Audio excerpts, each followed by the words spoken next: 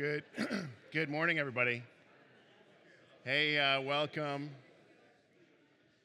Asher and I are just connecting here. It's just look great. He's like pointing, like there's something going on outside.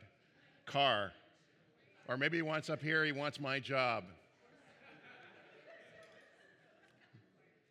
Happy to lend it to you for this morning. Good morning, everyone. I'm so glad you're here with us this morning. If you've got a Bible with you or a Bible app, you can turn with me to Matthew chapter 18, and we're going to be looking at verses 10 to 20 in just a couple minutes. But last week, Pastor Kevin and I had the honor of going to Ontario to attend on your behalf our EMCC, which is our denomination, our biannual assembly. And I gotta say, it was really, really good. It was great to be reminded of the fact that we are part of a larger family as a church. We have sister churches and brother churches all across the country. And I saw many church pastors and leaders, too many to count, who said to me to pass on my greetings to you. So greetings. It seems like a very formal, old-fashioned thing to do, but I'm going to say greetings anyway. And a big shout out from Ken and Carolyn Benson, who used to be part of this family and then became global workers out from Hillside, and they now are based in Stouffville, Ontario, which is where our conference was. Now, I got to say, this was a very interesting trip for me because it was held in Stouffville, which I just mentioned. Stouffville was where I went to high school. Like, that was my hometown. It was very disconcerting because while I was in Stouffville, I drove down the street where my high school was, and it's now a parking lot. There literally is no high school there anymore. Stouffville, which was a town when I left it 30 years ago, is now a city, about 4 times the size of when it was when I was there back in the day. We arrived late Wednesday night, and on Thursday morning, we had a little bit of time before the conference began, and so Kevin and I parted ways, and I went to a local coffee shop and just sat there, and I was feeling kind of sad, to be honest, like kind of melancholic. Here I'm in my hometown, and it's changed, and I don't really know who to call or who I might know, and I'm feeling kind of like, oh, maybe my time here didn't matter. And as I'm feeling this kind of, loneliness, I look up, and there's this little older lady who I immediately recognized, Mrs. Stover, one of my best friend's moms. And I looked over at her, and I said, Mrs. Stover, and she looked at me, and she says, Durwin. Just in that tone, Durwin. And we had a nice visit, and then I walked out of that coffee street and walked down the street, Main Street, which was my main street, and I saw a business that was there back in the day, had the same name on it, and it used to be run by my youth leader back in youth group. And I thought, I wonder if he might still be there. He's probably too old, he's probably retired, but it was still named after him, and so I actually walked in the door, opened the door, and there's a guy at the end of the hall. And he looks at me, and I look at him, and he says, Durwin Gray. And I thought, I'm back. This is fantastic. It's good to be home. And it turns out it's the son of my youth leader who's taken over his dad's business, and he, along with his new partner, which is another friend of mine from youth group back in the day, and he and I, we all went to church, and we're in youth group together, went to university together even. And so it turns out it was an insurance company, and they don't do anything because we stood around and talked for the next hour and a half. And reminisced about people we knew. It was like 30 years of catch-up in 90 minutes. It was fantastic. We talked about people in our lives, people that we grew up with, some of whom have actually fallen away from faith, who were at one point devout believers and followers of Jesus, and who now have walked away, wandered away big time. They've maybe in some senses sin kind of wiped them out, or just they had doubts, and that led them down a path away from God. One of our friends we talked about had fallen away big time. He got into financial trouble and began stealing from clients in his investment firm. Hurt a lot of people. And I also heard, though, how another friend of ours, this guy was convicted and imprisoned, and I heard about another friend of ours who visited him faithfully in prison, month after month, and reminded this guy that the game was not over, that God loved him, and forgiveness was available. And when this guy, this friend of ours, got out of prison, he'd recommitted his life to Jesus, and he's now living accountably. He's so tied into Jesus, and it's so, so good. It's a great, great story, isn't it? Really what I was reminded of is I talked to this friend, and my thought of my friend who'd gone away and come back was the potential power of Christian community to rescue and restore brothers and sisters who wander away in their faith. This is one of the ways of Jesus. He actually invites us, though, to participate with him in this ministry of what you might call rescue or correction. Let's walk through Jesus' teaching in Matthew 18. We'll kind of go a verse at a time, and we're picking it up in verse 10. So does that sound okay? Okay, let's pray for a moment. Jesus, your teaching is so good and life-giving, and it's sometimes hard for us to get and harder for us to live. So would you speak to us this morning by your Spirit? Lord, we want to not just hear about, we don't want to be just fans of yours. We actually want to live according to your word. And so teach us how we live this piece today, we ask. Lead us, we ask, by your grace and in your mercy. In Christ's name, amen. In verse 10, Jesus says, "See that you do not despise one of these little ones, for I tell you that their angels in heaven always see the face of my Father in heaven." Now, this verse is directly related to the passage from last week, just the text immediately before. And just two things to note here. First is a warning. Jesus says, watch out, take great care how you treat these little ones. And little ones could mean children, but actually in this context, and it does apply to them, but in this context, it likely refers to brothers and sisters who maybe are new to faith or struggling with faith or perhaps have a shallow or an immature faith, someone who's maybe been abused, even by the church, someone who's vulnerable. And Jesus says, don't despise them, don't look down on them. Those of you who are strong, don't ever look down on those who are weak. Paul would say, be mindful of your weaker brother or sister. Because as Dale Bruner put it, a great commentator of the New Testament, he says, the world government of God is directed towards the smallest person and the smallest people. I like that. It's the upside down way of Jesus. And then to back that up, Jesus then says, for I tell you that their angels in heaven always see the face of my Father in heaven. Some people have taken this line to kind of get the idea that we have guardian angels. And I think many of us like the idea of having guardian angels. Scripture really doesn't back up that thought in any great way. And as some have said, they really seem to fail at their job sometimes, right? If we had guardian angels, like where were they then, Anyway, another story. I don't think that's what Jesus is getting at. Jesus' point here is if you hurt one of these little ones, it is no small matter. It will actually come to the attention of the Father himself because God is concerned about how we love or don't love one another in the body of Christ. Jesus goes on to tell a little parable in verse 12. He says, what do you think? If a man owns 100 sheep, 100 sheep, by the way, was kind of a typical size of a sheep flock in that day, and one of them wanders away, will he not leave the 99 on the hills and go to look for the one that wandered off? And if he finds it, truly I tell you, he is happier about that one sheep than about the 99 that did not wander off. In the same way, your Father in heaven is not willing that any of these little ones should perish. So as Jesus often does, he gives us a little parable, and the shepherd in the parable is God himself personified as Jesus. Jesus the good shepherd. Earlier in Matthew, we're told that Jesus was sent to the lost sheep of Israel. The lost sheep in the parable is a follower of Jesus who has gone astray, who has wandered away, who's maybe been misled in some way, maybe misled by a false teacher, or they've been snagged by sin. And the 99 really represent the church. The idea of God as a shepherd was kind of a running theme throughout all of Scripture. I mean, how can we not think of Psalm 23, which begins with what words? The Lord is my shepherd, I shall not want. What's new in Jesus' parable is the idea of God the shepherd who goes after the one.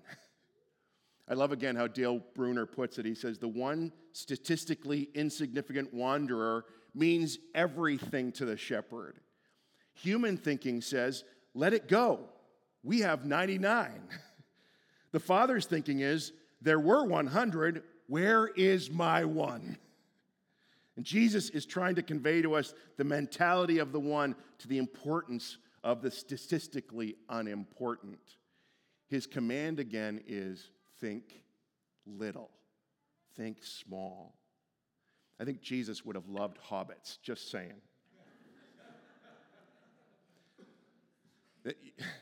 He really would have, actually. Or he liked that I liked them. I think that's maybe more the case, just aside. This parable, I think, ought to be so encouraging for us because it means you're not a statistic to God. I remember going to university, and when you're in high school, all your teachers knew you. You kind of was a small pond. And when we got to the bigger pond, I remember feeling like a number. It didn't matter in the system of that bigger school. And here, Jesus, we're reminded that God cares about every person, that every person matters so much to God. And when one of us wanders off or falls away in some way or becomes vulnerable to sin, God doesn't shrug and say, too bad, oh well, sheep will be sheep. Doesn't just, shrug us off. Instead, he pursues us and he goes after you or me. And he invites us in Christian community to follow his example and to go after each other. And so in verse 15, Jesus gives us this practice for the church. He says, if your brother or sister sins, go and point out their fault just between the two of you. If they listen to you, you have won them over. But if they will not listen, take one or two others along so that every matter may be established by the testimony of two or three witnesses. If they still refuse to listen, tell it to the church. And if they refuse to listen even to the church, treat them as you would a pagan or tax collector. So who assigned me this text? I think it was me, but whatever. So what do we make of this? Well, two things right off the bat. Notice that it says brother or sister, which means this ministry of correction is not for people outside the church, but people inside the church. This is not something you do online where you're doing this to politicians or people out there in the world, not to strangers, not to our neighbors, not to our coworkers. Paul would later say to the Corinthians, who are we to judge outsiders? Second, it's if your brother or sister sins, which really means this isn't specifically a practice for personal conflict or hurt feelings or enforcing personal preference. Some Bible versions will have a little footnote. If you have an ESV or NIV, it'll tell us that the words sins against you is added in some manuscripts as in if your brother or sister sins against you. If so, this would make this teaching of Jesus more geared towards like reconciling personal conflict, working things out. And actually, there's wisdom here. I mean, some of the principles that are here are really helpful in personal conflict. If you're in a marriage difficulty, sometimes going to a marriage counselor, which is a second party, can actually bring some objectivity and actually talk to the person. Those are good principles in terms of resolving conflict. But a vast majority of scholars suggest against you was not in Jesus' original teachings. Now, Jesus outlines 4 steps to this practice. First, go and point out their fault just between the two of you. Go. Such a Jesus word, right? Go. He was always saying that. Go like the shepherd does. Go after the lost sheep and point out their fault. Fault can be translated as rebuke or correct or confront. Go to the person and confront where they're in the wrong. As in, hey, you seem to be really out of line there. I'm concerned about that. Hey, you were bragging about fudging your tax return or paying your workers under the table or avoiding taxes, something like that. Hey, I noticed you moved in with your girlfriend.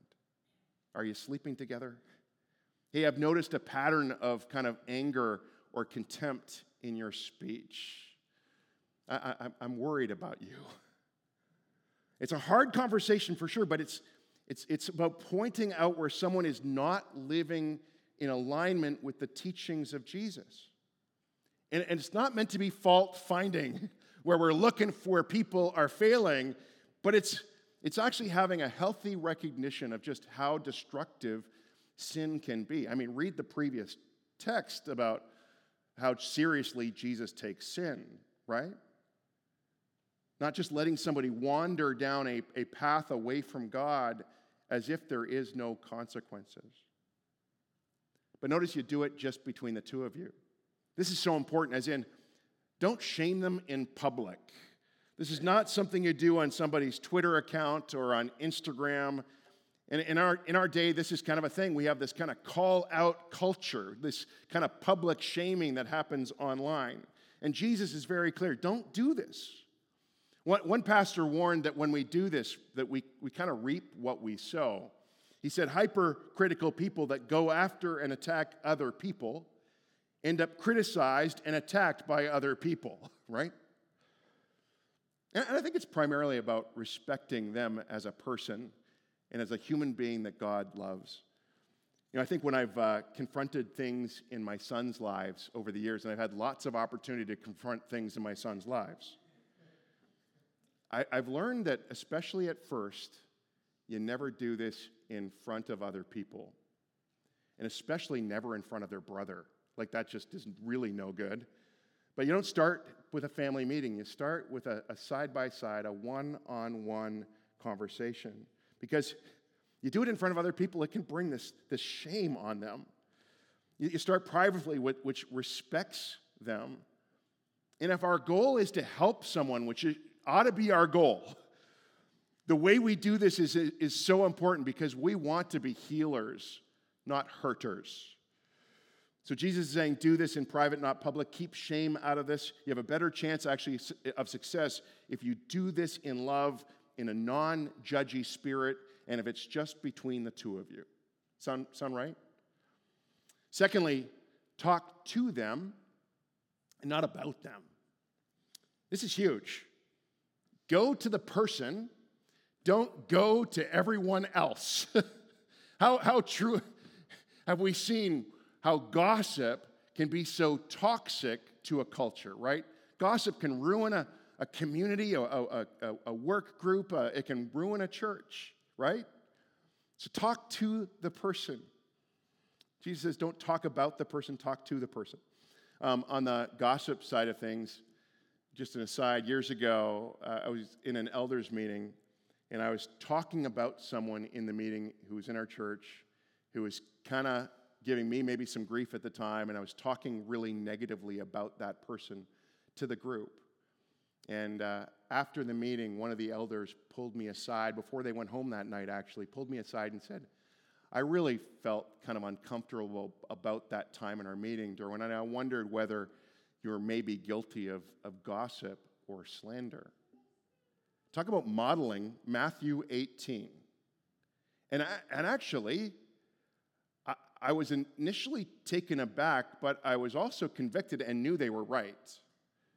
And actually, their bold word to me, I think in that moment, or honest word to me, has been an echo and reminder that's helped me at times tame my tongue, which is almost untamable, I'm convinced of, and you know this. But I'm working on it, and I'm working on it because some people have actually called me on some of the things I've said, and they still do, which I'm grateful. So again, we go to the person and we talk to them, not just about them. Just an aside, there are exceptions where you would never one-on-one go to the person. There are instances where it actually might be dangerous to do so. If somebody has abused you, if you've been a victim of abuse, it literally might not be safe for you to actually go and confront that person. And I want to say here at this church, we would urge you to go to the authorities. Our EMCC has adopted a whole new strategy about handling abuse, and they have on their webpage a place where you can click and report abuse. If you experienced abuse from one of our leaders or if you knew of something and you didn't feel safe to report it in context, go out of context. And we will be a community that actually does not tolerate abusive behavior, and we will actually confront it and deal with it. And we'll take it to the authorities if we need to. Just want to say that as an aside. It's such an important thing. So you don't always go to the person, that sometimes it will be unsafe to do so. But Jesus goes on, he says, if they listen to you, you've won them over. Some of you know this, how on the other side of a confrontation, the relationship is strengthened. It goes deeper.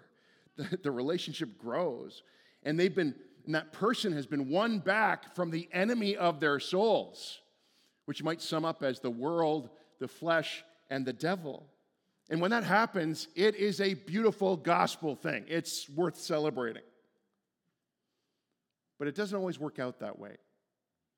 Maybe they don't listen. I got to say this, receiving confrontation in a humble spirit, in a teachable spirit, I don't think that's a strength that we are known for in our culture, is it? We're more of a mind your own business kind of culture. Like, stay in your lane, don't meddle with my life. And that's for us wanderers. We should be listening and learning the ways of Jesus about humility and teachability and listening. And when someone comes to us, we ought to be ones that want to grow and change and line up with Jesus. And so I encourage you, let's try to cultivate that in our hearts. But Jesus continues. He says, if they won't listen, take one or two others along so that every matter may be established by the testimony of one or two, or by 2 or 3 witnesses. Now, it's important. This is not about ganging up on a person. This is actually a safeguard for the person. Verse 16 is a quote from Deuteronomy, and its original context was a court of law. And you are not to convict somebody without a minimum of 2 or 3 witnesses. And this protected someone from someone else's, like, personal vendetta, like one witness. I'm just mad at you. I'm going to take you to court with no evidence. So it actually protected you from injustice. And the goal here is similar, I should say. It's to help you be objective, to have things confirmed with another party. And then for the person in sin, this helps them know that this is not just so-and-so's opinion. So step 2 is you go to the person with 1 or 2 other people. Step 3 is if they're still not hearing you or responding in any way, Jesus says, if they still refuse to listen, tell it to the church.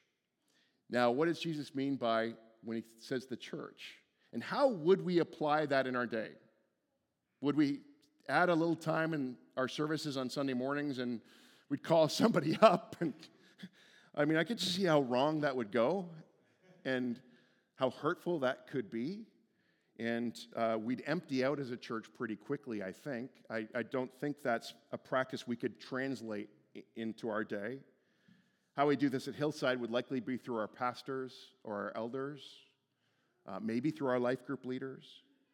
But the point is to help the person see how important this is, to not treat it lightly or glibly. However we do it, it needs to be done in an honoring and respectful and loving way, as one scholar put it, with an impressive carefulness. We're meant to take, in Jesus' words, great care as to how we do this. The Apostle Paul in Galatians 6:1 says, brothers and sisters, if someone is caught in sin, you who live by the Spirit should restore that person gently. This is not ever meant to be a power thing. It's meant to be a love thing. We're to do this in Jesus' way. Finally, step 4. Jesus says, and if they refuse to listen even to the church, treat them as you would a pagan or a tax collector. The ESV version, I think, is helpful here, where it says, let him be to you as a Gentile and tax collector. The verb is passive, which means it's not something you do to them, but rather what they might be to you. And Jesus' idea here is, at this point, is it's out of your control. You've actually done what you can do. You're not actually entirely responsible for their lives. Now you respect their decision. You respect their free will and you actually let them go. Now, what's with the tax collector and pagan deal? It sounds kind of severe, right? And it could, like in Jesus' day, sounds like Jesus is telling us to now mistreat them or shun them in some way. But what Jesus is saying is, on one hand, you'd exclude them from life in the community, or at least the inner circle, or leadership. At Hillside, this would be kind of our membership. We might exclude somebody from membership if they were living in some kind of sin. When you join our church, we ask you to walk in the ways of Jesus and walk it, not just talk it, because talk is cheap. People can say, I'm a Christian, but if they've wandered from God, they're actually living in a kind of rebellion against God, like a pagan or a tax collector. For example, years ago, there was a man in our church who had dated a woman in our church, and they broke up, and then he began to harass her in some ways, especially verbally abusive for sure. And we went to him and we talked with him and said, we love you, but that's got to stop. It can't continue. That's a behavior that's not welcome in this community. And he wasn't open to that, and he left. We didn't have to ask him to leave. He left himself. And that's often, again, our responsiveness to correction in our day is such that we're often ready to walk away, and it's a shame that there wasn't reconciliation there. I don't know about you, this is uncomfortable teaching. The idea of kicking someone out of a community seems so severe, but John Mark Comer helped me with this tension. He reminds us that all communities do this. He says progressive, tolerant, inclusive communities do this all the time. You have to preserve the moral integrity of a community that has any kind of moral bar. He goes on to say this isn't a left-wing thing or a right-wing thing or a religious thing. It's a human thing. I thought this morning, Hockey Canada came to mind, and the challenges that are there, and they're having to come up with some standards and enforce standards, and we would want them to, right? But again, with tax collectors and sinners, Jesus is likely saying, reach out to them and invite them to follow me like you would anyone who is actually far from God. In fact, Jesus demonstrates throughout the Gospels a particular fondness for who? Tax collectors and pagans. Like, he seems to love them with a fondness that's really sweet. I mean, Matthew, the author of this gospel we're in, was a former tax collector. We hear his testimony earlier in Matthew. What did Jesus do with Matthew? Shun him? Shame him? No. He invited himself to Matthew's place for dinner. and in that context, his heart to Matthew was just openness and love, and he invited Matthew to follow him. But still, Jesus draws a clear line from those inside his community and outside his community. Jesus' point is that by step 4, it's pretty clear that you're not dealing with a disciple of Jesus who is prepared to live and follow the ways of Jesus. I really love Eugene Peterson, and I really love Eugene Peterson's translation of this, his paraphrase of this passage. Let me read it to you. He says, if a fellow believer hurts you, go and tell him. Work it out between the two of you. If he listens, you've made a friend. If he won't listen, take 1 or 2 others along so that the presence of witnesses will help keep things honest. And then try again. If he still won't listen, tell the church. If he won't listen to the church, you'll have to start over from scratch. Confront him with the need for repentance and offer again God's forgiving love. I think that captures the heart of it right there. Okay, we're almost done. Jesus goes on to kind of nuance this whole teaching with 3 other verses in kind of a couple of cool ways. Verse 18, it says, truly I tell you, whatever you bind on earth will be bound in heaven, and whatever you loose on earth will be loosed in heaven. Now, just to say, you got to know that binding and loosing is something scholars debate over what means a lot. They don't quite know how to figure this out.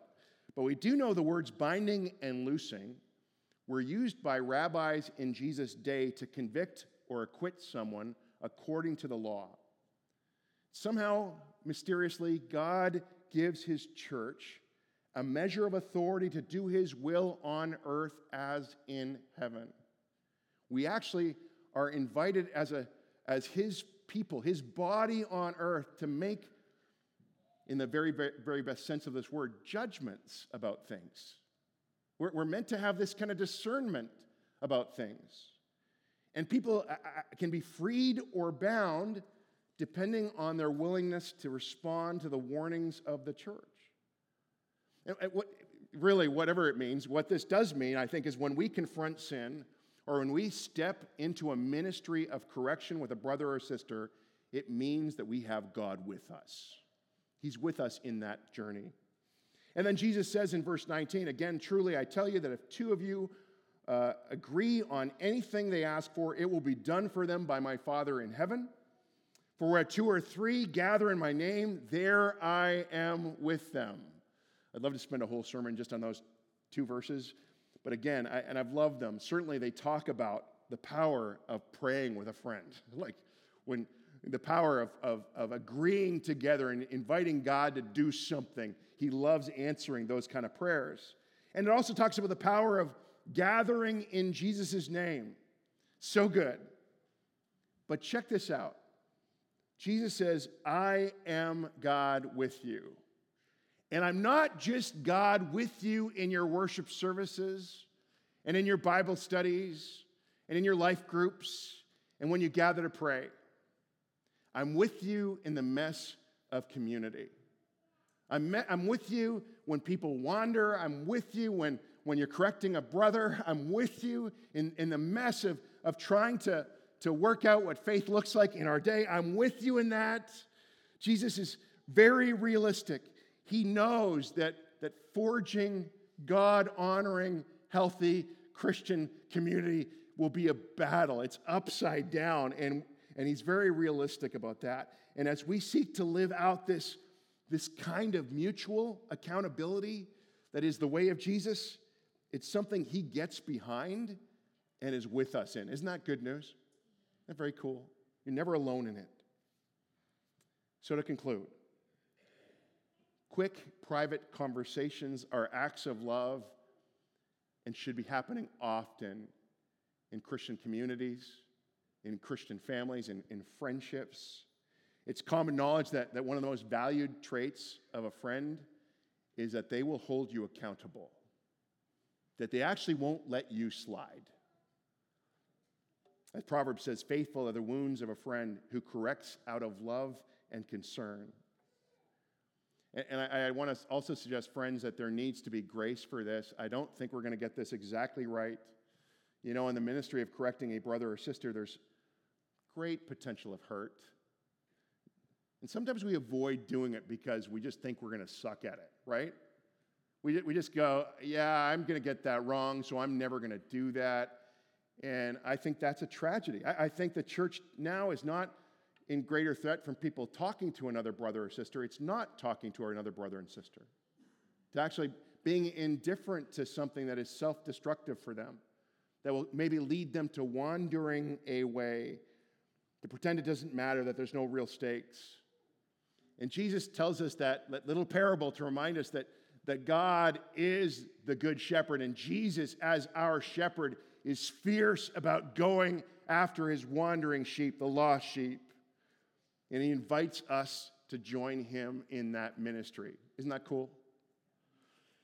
I don't think some of you are convinced. You think it's not so cool. I don't need another job. I wonder this morning, some of you here this morning, there may be somebody that you know you need to talk to. You need to reach out to them and have a private, honest conversation with them. You might even know right off the bat, this might be something you need to pray about. It certainly is going to be a muscle that you're going to have to grow in the years to come as you are an apprentice of Jesus. There are going to be times where you have a brother or sister that you're close to, and you see something and you go, you know what? I need to talk to them about that. So that may be something you could be praying about. And if you know, I'd challenge you to go. Like, live out what this teaching of Jesus. And he will get behind you, and he will walk with you. There may be some of you here this morning where you go, I know I'm the wanderer. I know I've strayed. There's an area in my life where I'm not aligned with Jesus. I'm living away from Jesus. I've strayed. I'm in that place. You've been snagged by sin. And I want to say this morning, God loves you so much. He never writes anybody off.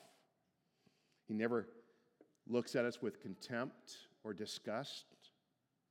He loves you so much, he will leave the 99 to go after you. He's your shepherd. And I want to say this as one of your pastors.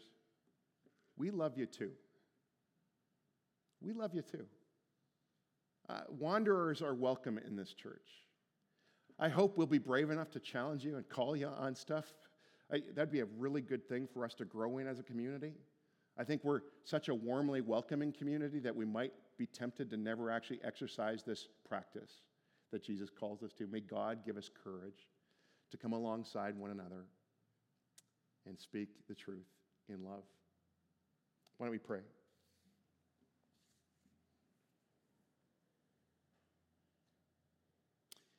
Lord, I thank you for your practical teaching today where you express your concern for us.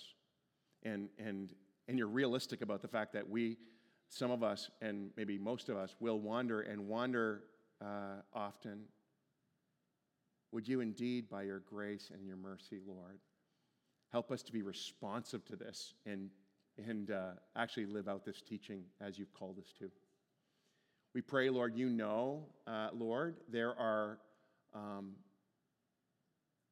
probably people that we know right now that you're asking us and you're inviting us to have a conversation with.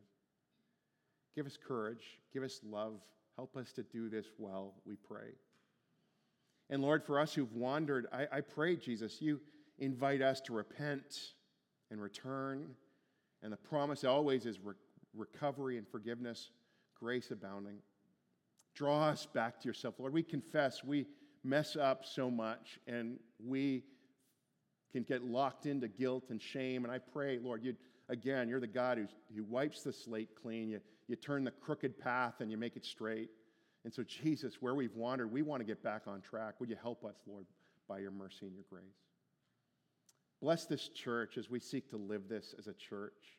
Help us to do it in an honest and open and loving way. I pray we'd never be bullies to one another.